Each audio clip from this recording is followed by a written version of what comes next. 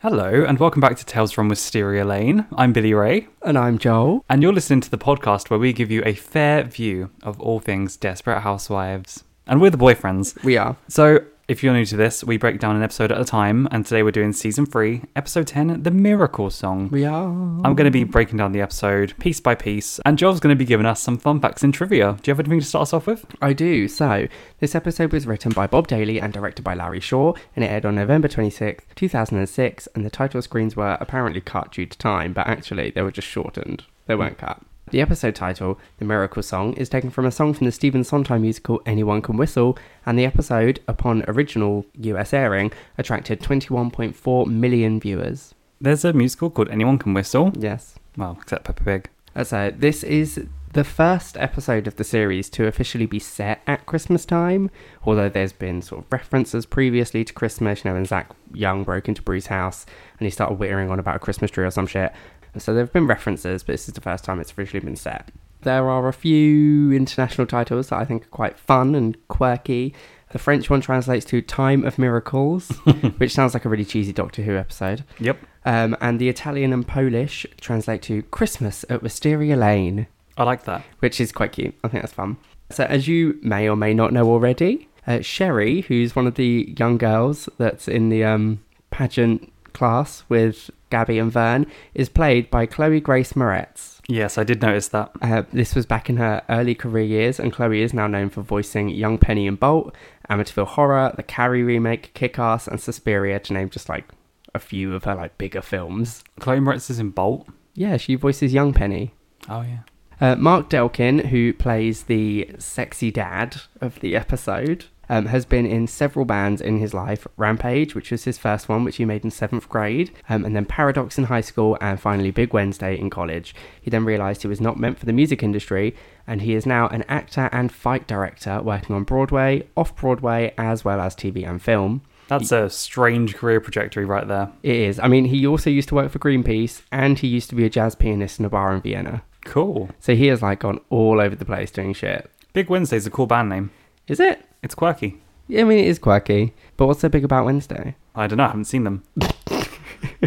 So Jennifer Dundas, who plays Rebecca, Art's sister, began as a child actress and worked alongside people like Sally Field and Meryl Streep, and is best known for playing Diane Keaton's lesbian daughter in The First Wives Club.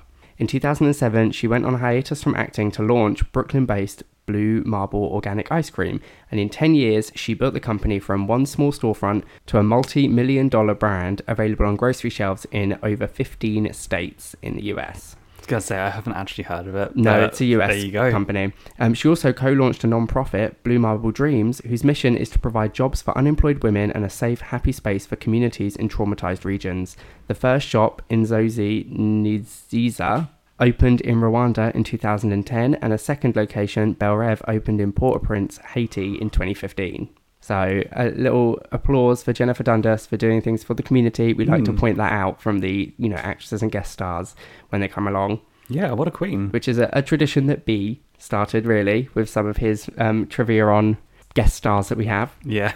And finally, this episode, at the very beginning, sees the residents of Wisteria Lane reacting quite shockingly to a Santa.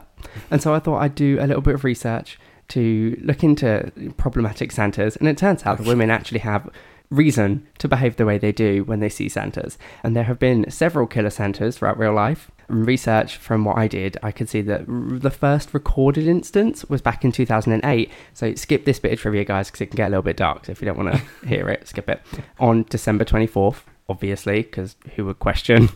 He arrived at his ex-wife's house, who was having a Christmas party, with a gift in one hand and a gun in the other. He shot a 9-year-old girl in the face. She survived, and shot several other guests and unwrapped the present to show a homemade flamethrower, and he burnt the house to the ground. Oh my. 9 people were killed, including his ex-wife, her parents and siblings, and he then shot himself. And rumour has it that he chose to dress as Santa as his wife's family had a tradition that a neighbour would always dress up as Santa to come to their parties. How did the little girl survive? I don't know. That's Didn't crazy. say. Just said that she managed to survive. Another was in 2011 when, once again, a man came over to his ex-wife's on Christmas Day and shot her and her relatives and their 2 teenage children. Apparently he and his wife broke up the year before and they were killed as they were opening presents. One of his daughters, I love this bit, I know I shouldn't, but I love this bit. One of his daughters apparently texted her friend shortly before complaining that her dad was here trying to win Father of the Year. Oh. And the dad had been unemployed for 10 years and was apparently jealous of the wife's solo success. Oh, damn. Apparently. Obviously, this is just brief research I've done, so don't take this as, official information as to why these things happened. So there is grounds for concern when we see a Santa. Not all Santas are friendly, guys. I mean, that's crazy. But the amount of killer Santas there are in comparison to killer clowns that we've seen over the past few years at least, it's still quite a minute number. Well, yeah, killer clowns was a big craze. It was many years ago. A real big craze. It was all over the news. Killer Santas, I don't think I've seen so much. At all. No, until I did not my really. research, really. Anyway, that's my trivia. Okay, let's get into it then. Previously, Orson's wife Alma went missing. Gabby found her next venture, teaching little girls to model and find confidence. A new neighbour, Art, moved onto Wisteria Lane, and Lynette found his cellar full of Knickknacks. bad pictures. Yeah. Gloria dished out Orson's secrets that he cheated on Alma with Monique. And Detective Ridley caught Mike burying his toolbox, which is not a euphemism. A shame, really. A real shame. So, there's an annual block party on Wisteria Lane. Apparently it's a winter tradition to spread cheer and everyone's invited, including Art. A winter tradition that we have not seen for the first 2 seasons. We cut to Karen telling Edie all about Art, and then Carlos telling Mike, and finally Austin telling Julie, so word about Art has gotten around. It's spread. We then cut to the block party and it's really cute. Everyone looks super happy until Art shows up dressed as Father Christmas. We call him Father Christmas in the UK, but we can also call him Santa. Yeah. It is what it is. And he announces his presence with a ho ho ho, and suddenly it gets super awkward. No one is responding to anything he says, and it becomes apparent that something is wrong when a woman stops her child from running up to him. So he leaves with his sister, not before exchanging a quick glance with Lynette though. I mean, how are you supposed to explain to the kids at this Christmas party that this Santa is a pedo? Santa's a pedo tonight, so don't go up to him. You just have to be really honest with kids with things like this. When they're like, why can't I see Father Christmas? You just say, because he's a pedo. Because he's a pedo, and also he's clearly someone that doesn't put his beard on until he's in eye line of the kids. Oh, yes, the illusion is shattered. Way to break the illusion, girl. Come on, Art. You see, if he had put his beard on before he got to the party, no one would have known it was Art, and everything would have been fine for him. I don't know, I feel like the disabled elf right by his side would have given it away a little bit. Right? I mean, props to Wisteria Lane for giving us the first disabled elf on TV. Yes. Probably. That's not a fact, I was just joking, guys. I mean, as far as we're aware. We've not seen anything else. But if you have and you are aware, let us know. That would be cool. That would be cool. We then have the partial title sequence, and we cut to Susan. Everyone's putting out their Christmas decorations, including Susan and Ian, who kiss underneath some mistletoe, and then Ian tells Susan that his parents are coming down and he wants her to meet them, which she is delighted about. Until Ian says that it would be nice if they came to Susan's house for a home-cooked meal, and Susan basically just comes out as a bad cook. I love how she has to come out. Right? Like, I have something to say. I can't cook. Me to you when we first met. Right? I guess it's a good thing we've got Ian because it deflects from all of the problems I keep having with Tom recently. But I've got another problem with Ian. How dare he invite Susan to meet his parents and then be like, great, you can cook for them. Yeah. As soon as she says yes. The cheek, the nerve, the audacity, the gall and the gumption. It's just a weird situation. I want you to meet my parents, and it's important that I'm with a homey woman for them. So you have to cook for them when you first meet them. It was just the way he went about it. Oh, I was wondering if you wanted to meet my parents. And she's like, oh, as in your parents know about me? Like, they know, like I'm a thing to them. And he's like, oh, yes. Oh, yeah, I'd love to meet your parents. Great. You're cooking. It's just so rude. That would never happen here. If someone said to me, you need to cook for my parents, it's important for them that you're a good cook, I'd be like, well, I'm not. If I was Susan, that is. I'd be like, I'm not, and that's who I am. If I was Susan, I'd be like, Ian, you can tell your parents to sod off because this isn't the 1950s anymore. Yeah. Like, if we want to order takeout because I can't cook for shit, they can love it or shove it. But how does making a home-cooked meal show I care any more than anything else I do? You're visiting Wisteria Lane. You're in a new place. Maybe try some local cuisine. Right? But in Ian's defence, a roast isn't actually very hard. He did turn to Susan and was like, a simple roast is fine. They're not going to be expecting a gourmet meal. But No. a roast isn't too hard to cook. A roast isn't exactly a difficult meal to cook, but there are a lot of timings that you have to get right, Yeah. especially when you're not a vegetarian. And what we've learned about in this episode of Desperate Housewives is Susan's timings are not very good. Well, no, of course not. So when Ian says that it's a simple roast, I thought a simple roast is probably mathematically quite complicated for anyone that hasn't cooked very often. Yeah, that's So, true. That's true. Susan Susan can't trying to even do get down. macaroni and cheese. How is Susan going to get down the basics of cooking a roast?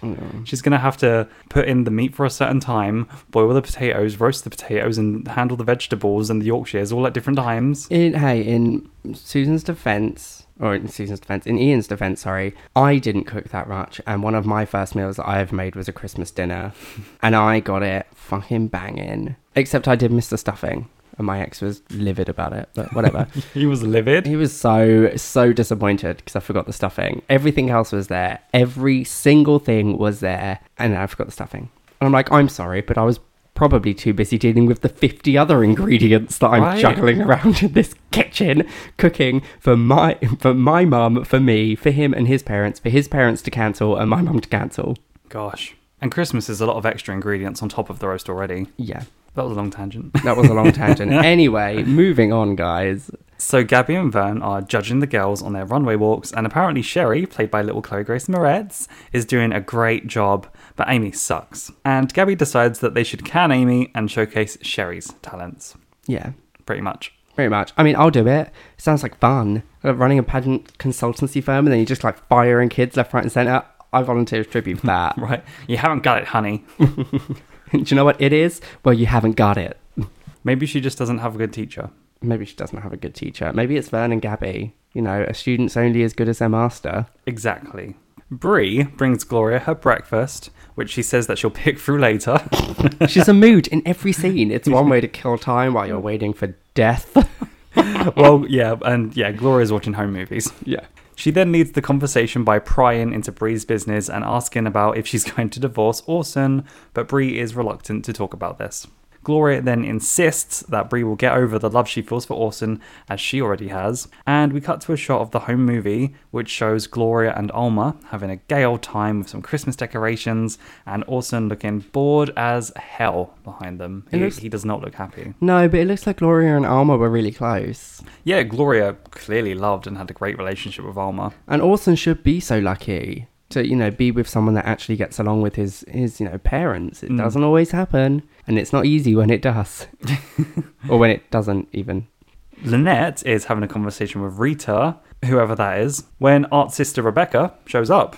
Rebecca tells her that Art just got fired from his job at the community centre and says that those pictures that she saw were of his swim team and that he was super proud of those boys. And turning it into something dirty says more about Lynette than it does about Art, which I disagree with. But Lynette insists that she knows exactly what she saw. It turns out he's also been spat on, they refused to serve him at the diner, and his tyre got slashed. Okay, well... Outside of church, I think. Yeah, in a church parking lot. Do you know what, Rebecca? Some people like to be spat on. So did you see Art's reaction? Because maybe he enjoyed it. Lynette apologises for the stress it's causing Rebecca, who says that she really doesn't need it right now, because, you know, she's very frail and she'll probably die. But that she has kids, so better safe than sorry. Or as long as you're safe, what's the matter? Who's sorry? Quite frankly, Rebecca, have you ever thought about just saying to Art, you know, if you truly believe that he's not a paedophile, hey, Art, honey, have you ever thought about taking down the pictures of the little boys so that people don't get the wrong idea? But that's why they're in the basement, so she can't even see them in the first place. She probably didn't even know those photos were there until this whole thing started happening, and then Art basically had to think of a quick explanation. That's a good point. That's a good point. She probably didn't even know the extent of the photos. She thought it might have been like 2 or 3 photos here or there or everywhere, but not the extent. And she also clearly doesn't know about that armchair. That's the thing that I'm harping on about, that fucking armchair, for him to just lay back and relax while he looks at these topless little boys. Indeed. So Susan's gone to visit Brie while Brie's baking, and she tells her that she's having Ian's parents over for dinner and that she wants to impress them. And Brie hilariously responds to this with, "And you're cooking?" Susan then says that she needs some help if Brie isn't too busy, gesturing at the amazing gingerbread house that Brie is currently finishing. Oh no, these things practically build themselves. This is a total lie. Gingerbread houses are notoriously difficult to build for your average Joe, but For Brie. It just goes to show what a skilled baker she is. Yeah. She's literally just putting this house together like, easy peasy. What the hell? She says that she could use the distraction though and tell Susan that she asked Orson to move out. We then have a very jarring cut to the next scene, almost like there might have been a deleted scene here, but who can say? Yeah, that's true.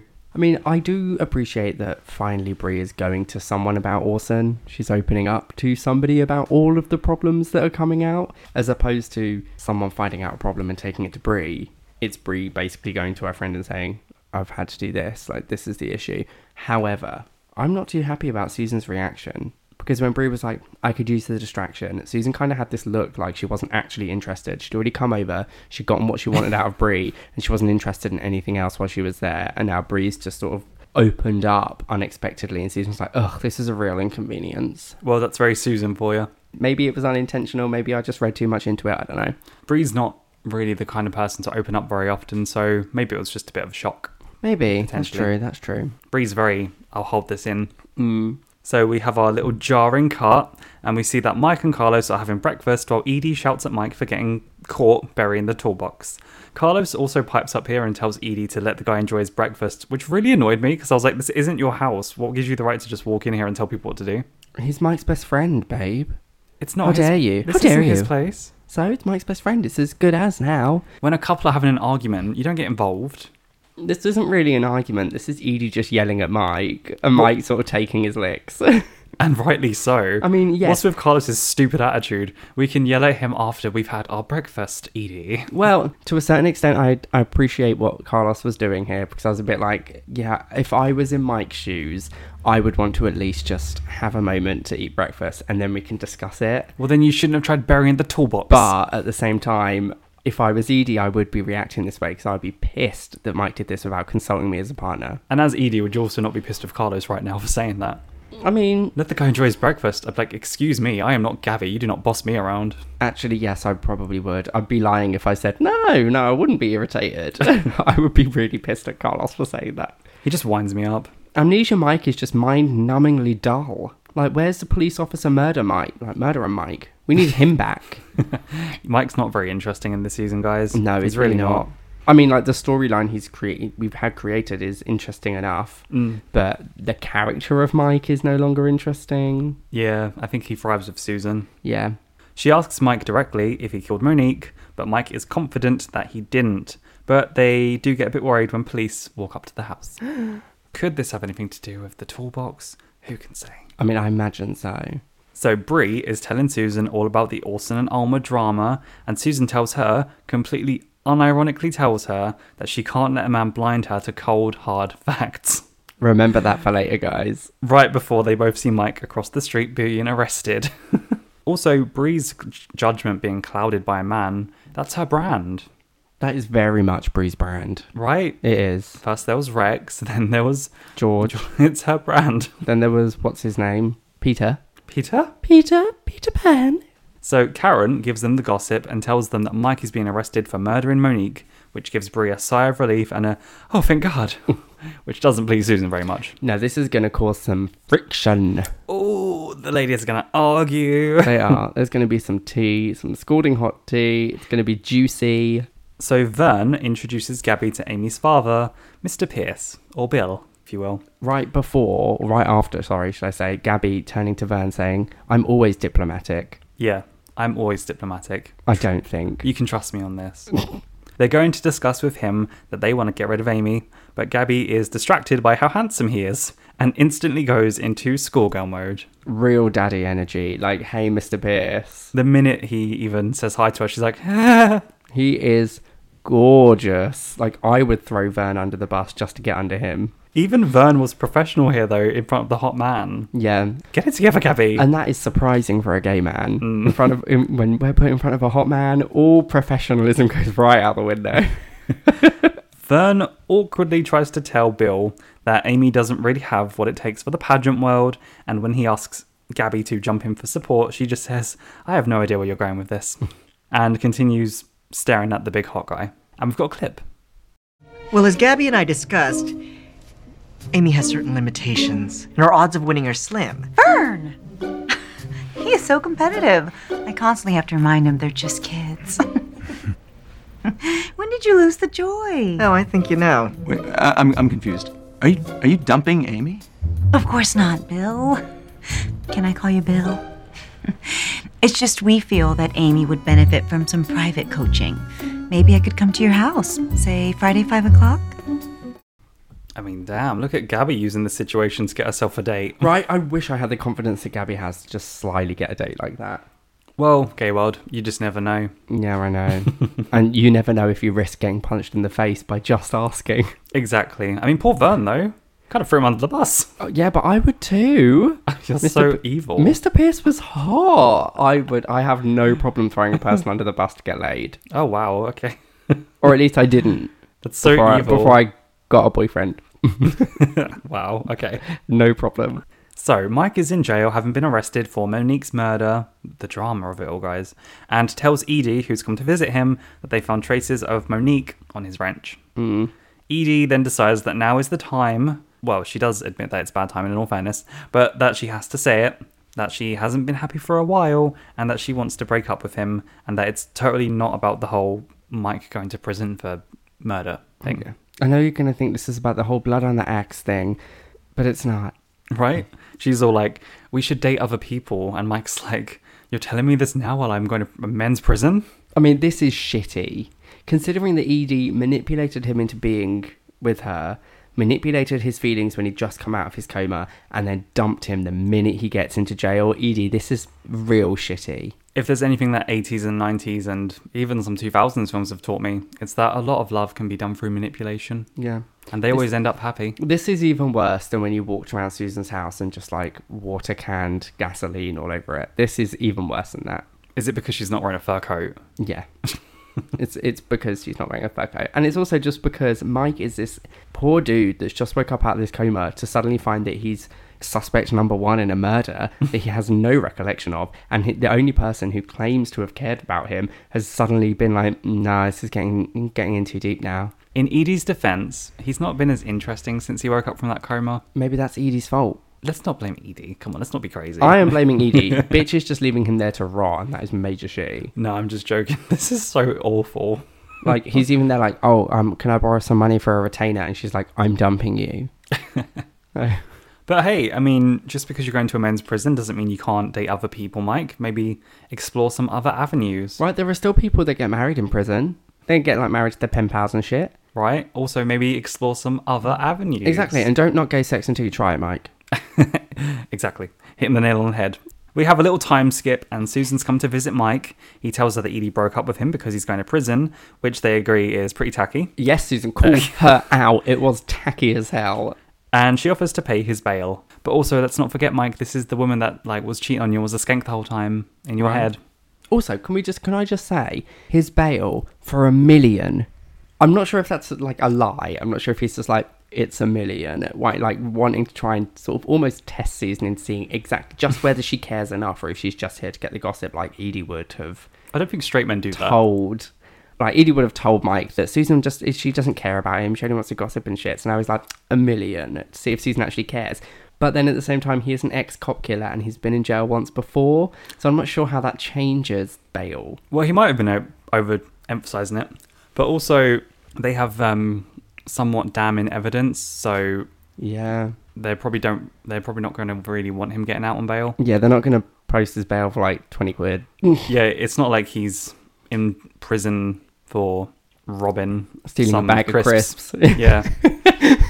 So naturally, his bail's probably a bit high. Yes. He wonders why Susan isn't asking if he killed Monique, but Susan tells him that she knows he didn't, and they share a moment with a little hand-holding. Feelings are resurfacing, and you can tell by that plinky-plunky music that's going on in the background. Maybe Mike will be more interesting now. Maybe. Who can say? He just needs a little Susan in his life. Yeah. Gabby is having her private tutoring with Amy, but technically that's not actually happening, as Amy is practicing throwing the baton outside, and Gabby says that she has allergies, so she'll just watch from the window. The grass, my allergies. Whilst really she's just flirting with Amy's dad. Yeah. I don't like what Gabby's wearing in this scene. I don't remember It's like it. a satin top with like a polka dot skirt, and it's not stunning. I mean, this is what she's wearing for a hot date. A hot date, yeah, it's not stunning. Bill talks about being a single dad and then invites her out for dinner as a thank you for helping Amy. She says it's no problem helping Amy and watches her outside as the baton hits her in the face and she falls down. So Gabby just closes the blinds and tells him she's a special girl.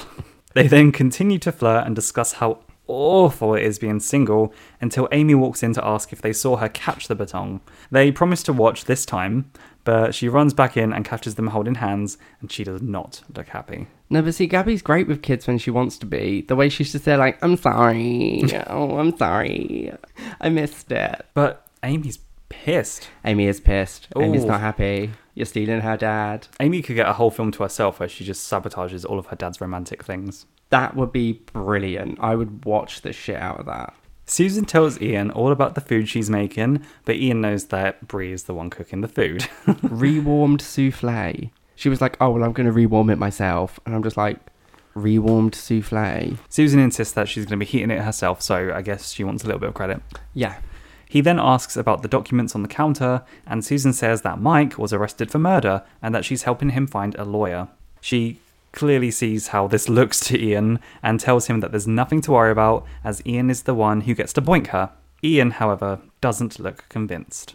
And this will be a theme For the episode. for the foreseeable future. Well, yeah, for the foreseeable future. To be fair, in this episode, I kind of don't judge Ian for the way he reacts. No, not entirely. It's a little bit rash, but it's very understandable. I do get it. Yeah, I mean, like, granted, I've just been slating Ian earlier for the way that he behaved with getting Susan to cook the meal, but... This is a fair view Yeah. of all things Desperate Housewives. Yeah, but I'm not here to be biased unless it's about Gabby. And so, therefore, I completely do understand Ian's reaction. Although I wouldn't react this way myself. I'd just like, key your car. We now cut to our first poker night with the ladies in ages. I am glad Lynette calls it out at the very beginning of the scene so that we don't specifically have to. 'Cause she's like, it's been so long since we've had one. And I'm like, well, it's about time someone calls it out. Yeah, because I was thinking it, and then Lynette said it. I swear we haven't had a poker game since Brie and Betty had that poker off in season 2. Yeah, I think the last poker game was with Betty. The ladies talk about how long it's been since they last had a poker night, and Brie begins dishing out the cards, and soon the drama. Mm-hmm. Susan then sits at the table and completely destroys all of the positive atmosphere in the room in one foul swoop by asking Brie if she's spoken to the police yet and told them that she thinks Orson murdered Monique. I love how you just called her Monique. What? You just called her Monique. Did I? Monique Hart. Brown cow stunning. I Things- mean, I would be pissed at Susan because Bree's clearly told Susan this, but there's no clarification that she's told Gabby and Lynette. Which She's just she clearly so hasn't. worried about Mike, right? Yeah, she's clearly not told Gabby and Lynette, who their reactions in this scene were evident. It was a gag. Yeah, it was a gag to them. But Susan just comes in, she's like, so have you told the police that, you know, Orson's a cold-blooded killer? And then her other two friends are there like, great, now I've got to explain shit. Yeah, in all fairness to Susan, I understand why she did it and why she didn't have much tact. She's been spending all day looking for lawyers and stuff, and she's worried about Mike. I get it. Well, yeah, I know, but at the same time, there's a time and a place, and, you know, we're there to cheer Lynette up and get things back to normal, and now it's not the time to be talking about legalities and shit. Not even a bit of foreplay, Susan. No, right? She just went in dry. She just completely went in dry, and that shit hurts. Things get a bit tense as Susan doesn't think it was Mike and thinks the fact that Monique's teeth were pulled out of her mouth leads to Orson being the killer. The dentist. But Brie believes that it could have been Mike as the DNA was on his wrench. Yeah. Susan really shouldn't be doing this right now, because she should at least wait until after dinner to fall out with Brie. 100%. Especially after you've told Ian exactly what you're going to have, and there is no way in hell you can now have that meal after you've fallen out with Brie, because that you can't make that. Ladies both have a good point. They do. So, who can say? But anyway, Gabby and Lynette seem pretty gagged by all this, and Lynette tries to calm it, but Susan and Brie just keep on going, so Gabby and Lynette just accept that they're not going to be playing cards anymore. And we've got a clip for this. Oh, yeah. They found Monique's blood on the wrench that Mike was trying to dispose of. I mean, that hardly screams innocence. Her teeth were pulled. You don't think that's worth telling the cops she was messing around with a dentist? Orson was slipping it to the dead chick. Mike is innocent. I know that in my heart. We all have convictions, Susan. I believe Mike's last one was for manslaughter. Okay, we've all made some excellent points and blown off a little steam. Whew, let's play some cards. Brie was fierce. The smoothness of that read. We all have convictions, Susan. I believe Mike's last one was for manslaughter. Yeah, she came to play. What a fucking bitch. Well, actually, Susan came to play, but Brie was ready. Yeah. And Brie won. Brie won that reading challenge. As you heard, Gabby and Lynette were pretty gagged by all this, and Lynette tries to calm it, but Susan and Brie just keep on going, so Gabby and Lynette just accept that they're not going to be playing cards anymore. Brie then decides that she won't be cooking for her and Ian and his parents anymore, and tells Susan to let her know if there are any survivors after Susan's cooking. Susan then tells Brie to let her know if there are any survivors after she gets back with Orson. And if you get back with Orson, you do the same. Oh, ladies, calm down. I'm just pissed that we don't get to hear any of Gabby and Lynette's replies to Brie. Susan sneaks out and Brie's like, was I out of line or whatever? I'm so sorry you had to hear that. Was that warranted or whatever, Brie said. And then all of a sudden the sounds of them discussing like drift off as Susan starts to sneak around and get the key to Orson's. And I was just like, that's really pissed me off. Because you could have had some real good shit right there of like Gabby and Lynette like slagging off Susan or replying to Brie and being like, no, like Susan was way out of line. So Susan pretends that she's left, but she just sneaks into the kitchen to steal a spare key from the cupboard, and then she leaves. Yeah. So Lynette meets up with the neighborhood women and discovers that they're making big posters, and they tell her that they're going to stage a protest in front of Art's house. Lynette is instantly concerned by this and says that they have no proof, and that this all started from gossip she told Karen. Karen says that Lynette told her to spread the word, and Lynette responds saying that she just wanted everyone to watch their kids and be vigilant. The women seem concerned and ask whose side Lynette is even on, but Karen insists that they'd never have known about the creep if it weren't for Lynette, and that she's their hero. The irony of Art being the hero, and now suddenly it's Lynette. Right. But is it really appropriate to use glitter for the word paedophile? Because something about that makes me feel really uncomfortable. I'm trying to make the word paedophile really stand out. Does anyone have any glitter? It's also funny because mums always have glitter, and they use glitter for like all of their signs. And they always bitch about how much they hate it. But Lynette seems to be thinking that this might be getting a bit out of control. Yeah, perhaps she's like having reservations about her initial reaction now all of a sudden. Yeah, it's a bit out of left field, the reservations. She's like, I just wanted you all to be vigilant, but it's like, what did you really want, Lynette? I don't know, I feel like Lynette might now feel like she's overreacted now that she's resting and getting some sleep and she's not so tired and... Yeah, Lynette probably doesn't really know what she wants. No. And maybe she's kind of fallen for what Rebecca said. Yeah, I think she does probably feel guilty. Rebecca did her job. Yeah, because all you just need to think for a second, what if he's not a paedophile? Exactly. But that's how they get you. Well, that's how they get your kids. How'd your kids, how'd your wife? We cut back to Susan, and it turns out that the spare key she stole is for Orson's dental practice. She breaks in to do some investigating, but she gets interrupted when Orson walks in, because she's no Jessica Drew. So she hides in a closet while he sits on a chair and watches TV with a pizza. I mean, does Susan want to be in the jail next door to Mike? She's going an awful long way to prove that her ex is innocent. And if Ian finds out about this, he's not going to be too pleased. In Susan's defense, let's not forget that Brie is dating someone that she thinks is a murderer as well. Well, yeah, I know, but that still doesn't excuse the breaking and entering. Right? No, because it's not like you can submit this evidence and be like, I found it when I was breaking and entering. Exactly. So it's completely like mishandled evidence anyway. She won't be able to use that. I got it from a reliable source. Me. And if Ian finds out, I would have some questions. True. Although I have to say, the sort of clumsy, silly, haphazard detective vibe, I'm loving that. But in any other vibe, you'd hate it. What do you mean? Any other clumsy Susan kind of vibe, you'd hate it. But because it's clumsy Susan with a little bit of detective, you absolutely love it. Are you accusing me? Are you accusing me of nepotism? Are you accusing me of only liking this because it's got detective vibes? Yes. I love detective vibes, but that is not true entirely. That is completely... And you know that clumsy Susan is my favourite Susan moments. You know that. We've got a whole sting for it. Yeah. Do you remember? But only so that you can emphasise Susan's embarrassments. It's not because you love them. It goes like this. Yeah. Remember that? Yeah, I do remember that. I forgot it. We haven't used it in ages. We haven't used it in a long Sorry, time. guys. We're really bad with our stings at the moment. We really are. So yeah, Susan is stuck in the closet. And we've all been there. So back at the place where the little girls do their modelling stuff, Amy's dad, Bill, drops her off and asks Gabby if she wants to go for a coffee after class, and she says yes. She then tells Amy that she's lucky to have such a nice dad, and Amy tells her to leave him alone, and that she doesn't want Gabby dating him. Gabby tries to talk to Amy on her level, but Amy tells her that she wants her dad to marry Sherry's mum. apparently because her and Sherry are best friends and they've got it all worked out. She then tells Gabby to get back in there and teach them to work the runway. That's what they're paying her for, right? This little girl is psycho. This little girl's sassy. Like, Gabby's there like, I'm not trying to replace your mom. And then she's like, well, I am. Right. And I'm just like, Jesus, girl. They've got it all figured out. They think this is the Parent Trap or something. How dare she come up against Gabby like that? Like, Gabby will take her the fuck down. Well, obviously. Yeah. Susan is still stuck in that closet while Orson is still eating pizza. And then Bree walks in to talk to Orson and demand that he tells her everything, the full and honest truth, now that Mike has been arrested.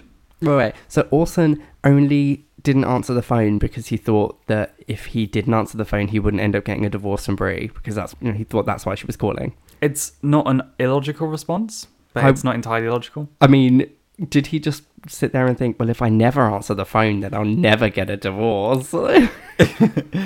In all fairness, divorces are hard work, so he's probably right. It's not worth it. Just don't get a divorce. Just stay unhappy. It's not worth it. We'll come back to that later though, because now we cut to Gabby, who is left alone with Sherry, who is doing her stretches, and tells her that she's working so hard and that the girl's going to be dancing in pairs, and she's arranged for her to dance with her best friend Amy. Yeah! Sherry hilariously looks horrified by this turn of events and tells Gabby that she doesn't really want to dance with Amy, as Amy sucks. Oh my god, talk about friendship. She feigns surprise and says, I thought you girls were like sisters. And Sherry says that they are, but she still sucks, and that this pageant is super important. It then gets a bit awkward as Gabby says that she already told Amy. She then says that she should just tell Amy the truth and that she'll understand. And Sherry asks, what if she doesn't? And Gabby says, well, friends come and go, but crowns are forever. That sounds like an opening line to Real Housewives of Beverly Hills. That sounds like an opening line to RuPaul's Drag Race. That's a Lisa Vanderpump line, you know, where they like turn and they have their openings, and she's like, friends come and go, but crowns are forever. If the judges see me tripping all over that klutz, I'm never gonna win. Damn. So rude. Sherry just says it how it is. She does. Oh, poor Amy. Not even her friend likes her. Poor Sherry. Sherry wants to do well, and she's in this awkward situation. No, I know. Gabby's like a devious little snake manipulating the children. That's right, Gabby. You manipulate them children. Only the children would fall for this, though. Yeah. Because Gabby is a model, not a model stroke actress. Oh my god. Like, she does all of this just so she can get laid. And I admire that. Yeah. Girl's working for that. She is working for that dick. Back at the dentistry, Orson gives Bree all the gossip and tells her that he'd never loved Alma and that Gloria pushed them together and that he got her pregnant, but Alma had a miscarriage, all while Susan listens from the closet. I mean, this is all a gag. This is all gossip and a half. Orson's just pathetic. It is a bit pathetic. Absolutely pathetic. Throwing all of the blame onto his mother like he isn't a grown-ass man, and then blaming Bree for him not being honest. Right. Like, absolutely spineless. So Orson says that he felt trapped, but that he stayed with her, hoping he'd grow to love her, which I guess we can all relate to. We've all been there in some way or another.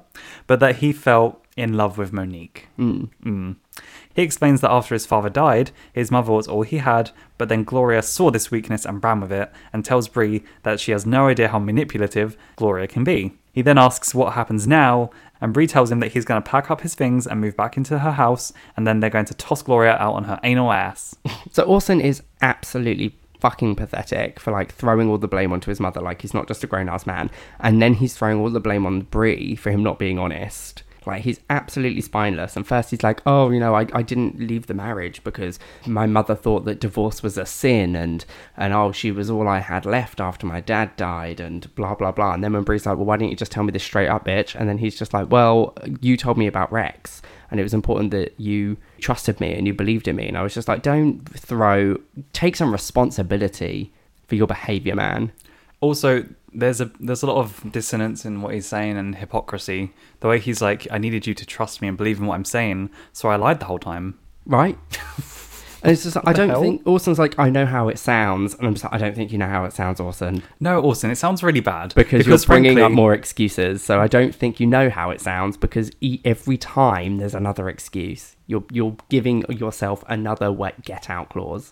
Yeah, because what a regular human being would have done was gone through all of this before marrying the woman. Mm-hmm. But there you go. They're weird. The guy's weird. Yeah. While they're talking, Susan finds a box that says Orson's spare things and decides to investigate. And inside, she finds a wad of letters addressed to Orson from a mental hospital.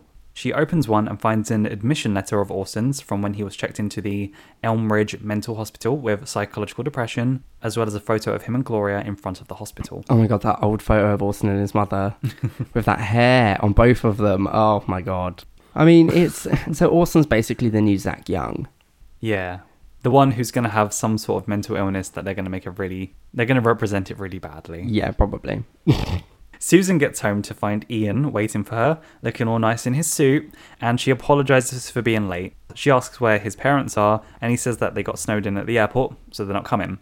So Susan thinks it's all good, but Ian says that she's 40 minutes late, and she didn't know that his parents won't come in, and wants an explanation, and Susan apologizes again, but says that she had an emergency. Ian then asks if this emergency had anything to do with Mike, rather pointedly, and Susan tells him that she thinks Orson killed Monique and presents to him the evidence that she found. It's not really evidence. No, it's not. She shows him the medical note for his admission into the mental hospital for over a year, but Ian doesn't really care, and he's angry that Susan blew off tonight as it was a big deal to him. Susan then says that she has to find a way to help Mike as she's all he's got.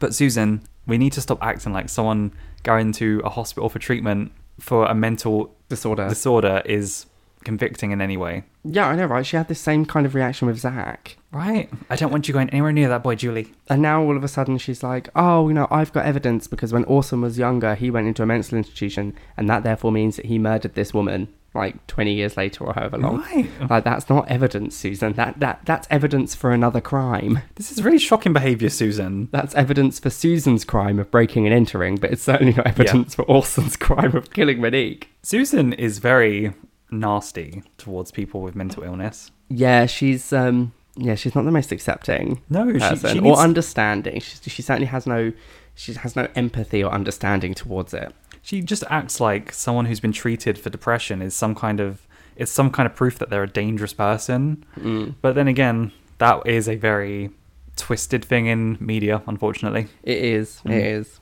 Ian then, rather surprisingly, tells Susan that Mike actually has him now too, and that he's going to hire the best lawyer in town to defend him, and he'll pay every cent of his bill, but on the condition that Susan can't see him anymore. Ooh, a sexy ultimatum. Love it. I wouldn't say it's a sexy ultimatum. No, I'm being sarcastic. Susan asks why, and Ian says that if she keeps seeing him, then, well, basically they're going to fall in love with each other again, and she'll have to decide whose heart to break. Ian's easy. That's the problem. Susan says it's unnecessary, but Ian insists and bigs up the lawyer. He asks if Susan agrees to the deal, and she says yes. In all fairness to Susan, I'd probably say yes and then just break the deal anyway. Yeah. But yeah. I mean, I get that Ian's worried and jealous, but I do think that even this is a little bit too far. It is a bit like giving far. an ultimatum to someone, like, you can't see that person, and if you agree to never see them again, then I'll potentially, in essence, save their life. Really. Yeah. The minute you give an ultimatum, you've pretty much lost the relationship. Really, you've lost all credibility. Right. So who wants to be in a relationship with an ultimatum? Yeah. Who wants to be in a relationship with someone that's literally just like, I forbid you to see this person? Right. It's not sexy. No, it's not sexy. Be controlling in the bedroom, not in life. Exactly. Well said, babe. We're on the street, and all of the neighbourhood women are having their protest outside of Art's house, while Lynette watches with Tom. He basically tells her, I told you so, and Lynette acts surprised by this turn of events, but Tom pretty much says that when you tell the villagers that Frankenstein's monster is on the loose, they're going to grab their pitchforks. Yeah. I mean, he doesn't exactly say it in that way. He says, you told everyone that Frankenstein is loose, even though Frankenstein is the doctor and not the monster. But never mind. We then hear the sound of an ambulance approaching. Yeah, those signs aren't very creative. They're just basic signs. Go on. I paused it to read the signs, and they're just like, oh, move out, perv, and... Where was the glitter? I saw no glitter. There was no glitter. No, I'm really disappointed in these mums. Well, maybe they didn't have any glitter in the end. She did say, does anyone have any glitter? I didn't hear a response. No glitter. So they're mums. Maybe nobody had any glitter. But they're housewives. They're mums. How do they not have glitter? I don't know. Maybe mums they ran put out. glitter on everything. Maybe they ran out and they didn't have time between protests to buy more glitter. Do you know what I really don't like? What? I don't like mixed glitter. Like, I like individual glitter, but you know when people mix glitter around, it doesn't look very nice and colourful to me. It looks kind of messy and gross. Oh, okay, like different coloured glitter. Yeah, like Yeah. like if you put all of the colours into one tray, mixed them up, and then used it. Oh, yeah. Because it doesn't look rainbowy and pretty like you'd expect. No, you just have to have a little bit of patience and do like, if you want the rainbow effect, do strips. Exactly. You just have to have a little bit of patience. Or- Stop being lazy, guys. If you want random different colours all over the place, you need to construct it a little bit. Mhm. You can't just mix the glitter because then it just looks like a brown mess. Yeah, pretty much. Basically. Yeah, Brown glitter. No, thank you. Might as well have white glitter right. or black glitter. Oh, I mean, I love black glitter. Mauve glitter. Anyway, back at the modelling studio again, Gabby watches as Amy and Sherry have a fight. Sherry asks Amy, "Don't you want me to have a chance?" And Amy just says, "I hate you. Don't ever talk to me again," and storms off. Gabby then phones Mr. Pierce, or Bill, Can I And- call you Bill? and asks him on another date with a big grin on her face. Because she won. And I did say, did I not? Gabby will take her down. And It's Gabby Chloe did. Moretz in many other episodes. I can't remember. Think this is the only one she's in? It's a shame because in every scene, and especially this one, she was such a mood. Just when she's like, "Don't you want me to have a chance? You're so selfish, Amy." I mean, oh, bless. I can't believe Gabby's just destroyed this friendship. Oh, they were like sisters. They were. Can't have been that crazy close, can they? And just like sisters, they fell apart. They did, yeah. Oh my god. It happens. But go on, Gabby, you get your man. Right? You do you. We cut back to Art's house, and the ambulance has pulled up to take away Rebecca, who apparently had a cardiac arrest. Art comes out of the house with a bag, and a man proceeds to chuck a rock at him while the crowd screams at him to leave. Lynette is appalled by this behaviour and how everyone's acting, and tells them that they can't do this to people and asks everyone to leave. She then runs up to Art to tell him that she's sorry, but he shrugs her off before getting into the ambulance, and they drive away while the crowd seems to follow, and Lynette is left on her own, looking guilty. Yeah. The crowd's just there watching Rebecca get taken by the ambulance, like, it's what she deserves. I'm not going to talk about this yet, but the episode ends with Lynette having really messed things up. Yeah, Lynette really has messed things up. It's not a good look, Lynette. I mean, how was she to know? In her defense, she wasn't to know that it was going to take this sort of turn, but It's just the it, wildfire of gossip. yeah. And I think Lynette may have unintentionally made things worse. Unfortunately. Bree and Orson are packing up Gloria's things, all while Gloria tries the whole, "You shouldn't do this, this is a mistake, what about the grandchildren, blah blah blah." Orson says that he's come clean and told Bree everything, but Gloria says that he still has some secrets that he wouldn't want getting out. But Orson finally seems to have found an edge, and he's like, "But you also have some secrets too, Mom." And Which you is wouldn't- strange, because she would have had those secrets for a while. They're not like new secrets, so why hasn't he just brought those up before? Because Gloria rightfully was calling out for him being too much of a pussy to bring it up Yeah. until this moment. So there's like a little standoff between the Hodges. Right. Gloria then makes a phone call saying to someone that Bree's taken him back and asks the person to meet her on the corner in an hour. I reckon it's Susan. On her flip phone. I reckon she's called Susan. They both want Orson gone. She's like, shit. That would be an ally. It would be an ally. I would watch that team up, Susan and Gloria, together, taking on the world. But who's on the phone? We'll find out. Yeah, we will find out. Okay, so we're coming to the end, and we've got one of the spookiest scenes in Desperate Housewives history. Yeah, I would have to agree. This is a very unsettling scene. It's really kind of like uncomfortable to watch. In fact, in the top 3, this is one, and so is her in Art's basement. Yeah. Art is packing his car, and Lynette walks over and says that she heard about Rebecca on the news and that she can help with any funeral arrangements. He says that she must be feeling really guilty, and she says that she is and can't express how sorry she is. So Rebecca's dead. Yeah, no, she did. Oh. Miss Keisha. She also does her hand on the heart acting here. She Oh, does. Lynette. She does. She does her like, if you just knew how sorry I am. I'm so sorry. Hand on heart. Art then tells Lynette that in a weird way, he should be thanking her, as his sister was a wonderful person, but because he had to look after her, he could never let himself slip and do something that would hurt her. But now he's free, and it's all because of her. Yeah, I just don't get why Art needed to say this. Because Lynette was going to turn and walk away, and she would have been none the wiser. Like, she would have just felt guilty and dealt with it. Like, she would have lived with it. And I know the audience needed to get some form of conclusion from this storyline. You know, is he not? What is it? But it kind of just felt like it was a little bit of a dumb move from Art, because he could literally have just been like, all right, bye Lynette, it's really nice to... Bye Nina. Yeah, but he wants to really get at her now. Yeah. Because now, this is going to play on her mind forever. Yeah. Oh, yeah. That time that she let this dangerous man get away. Actually, not just get away, but kind of release him. Right? You had this poor innocent woman die, and then you released the pedo into the world. What have you done? Lynette, this is possibly the worst thing any housewife has ever done. And we say that a lot, but this is possibly the worst thing any housewife has ever done. We say it every other episode. Because it affects, like, potentially millions of people. You've just inadvertently killed a woman and then released a paedophile onto the streets. Gosh. I get that Lynette feels bad, but she needs to learn to not forget that she saw what she saw, and he is what he is. If anything, I think this is also teaching Lynette, well, firstly, to be careful with how she proceeds with things, not to particularly, I don't know if overreact is the right word, but also maybe trust her instincts as well. Yeah. Because she was doubting herself, but she was actually right. She was right. There are some things that your brain isn't convincing you of, and it is just probably true. Oh, yeah. We've got some really dark music playing while this happens, and Lynette says that he can't stay here, but he tells her that he's leaving. She asks where he's going, and he doesn't tell her, instead just telling her to take care of that beautiful family of hers. Oh, sorry, I gave myself... it's chills, it's chills. I gave myself chills just saying it. It's so creepy. And that is the last that we see of Art. And I would like to applaud Art. The actor? For the acting. I can't remember the actor's name off the top of my head now. Matt Roth? Yes, thank you, Matt Roth. I would like to applaud him for his acting, because he did phenomenally, especially in his last moments. Like this last scene with him, where we really get to see the real side of Art, the side that isn't held back because of his sister.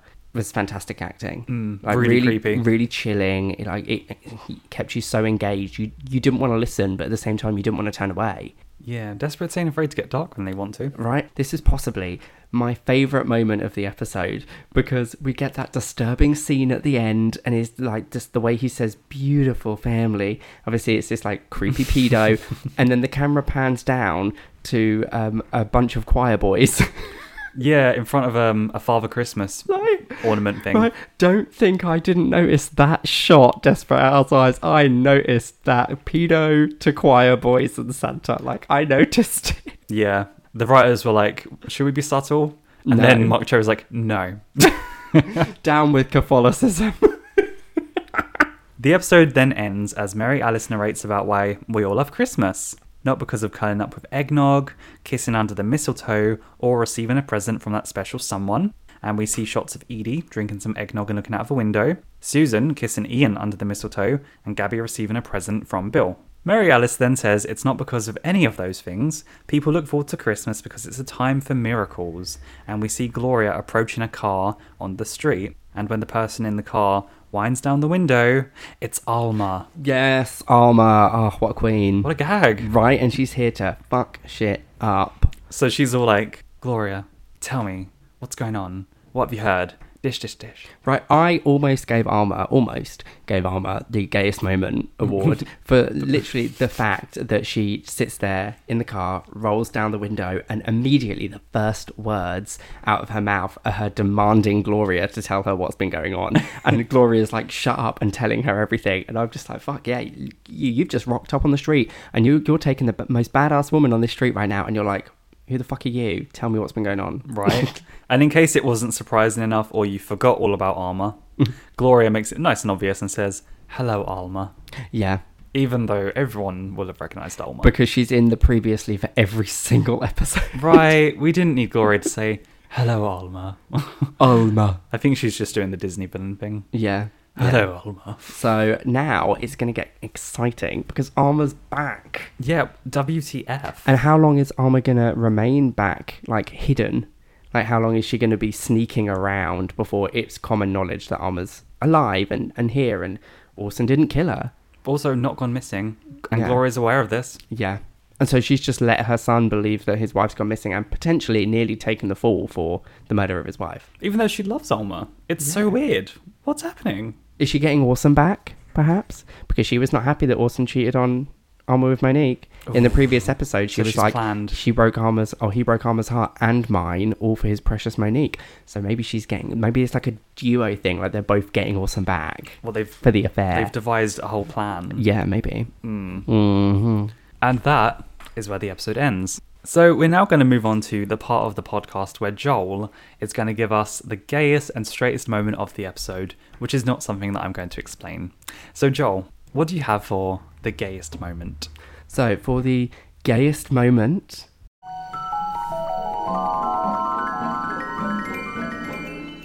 this award goes to the woman that wanted to glitter the word paedophile.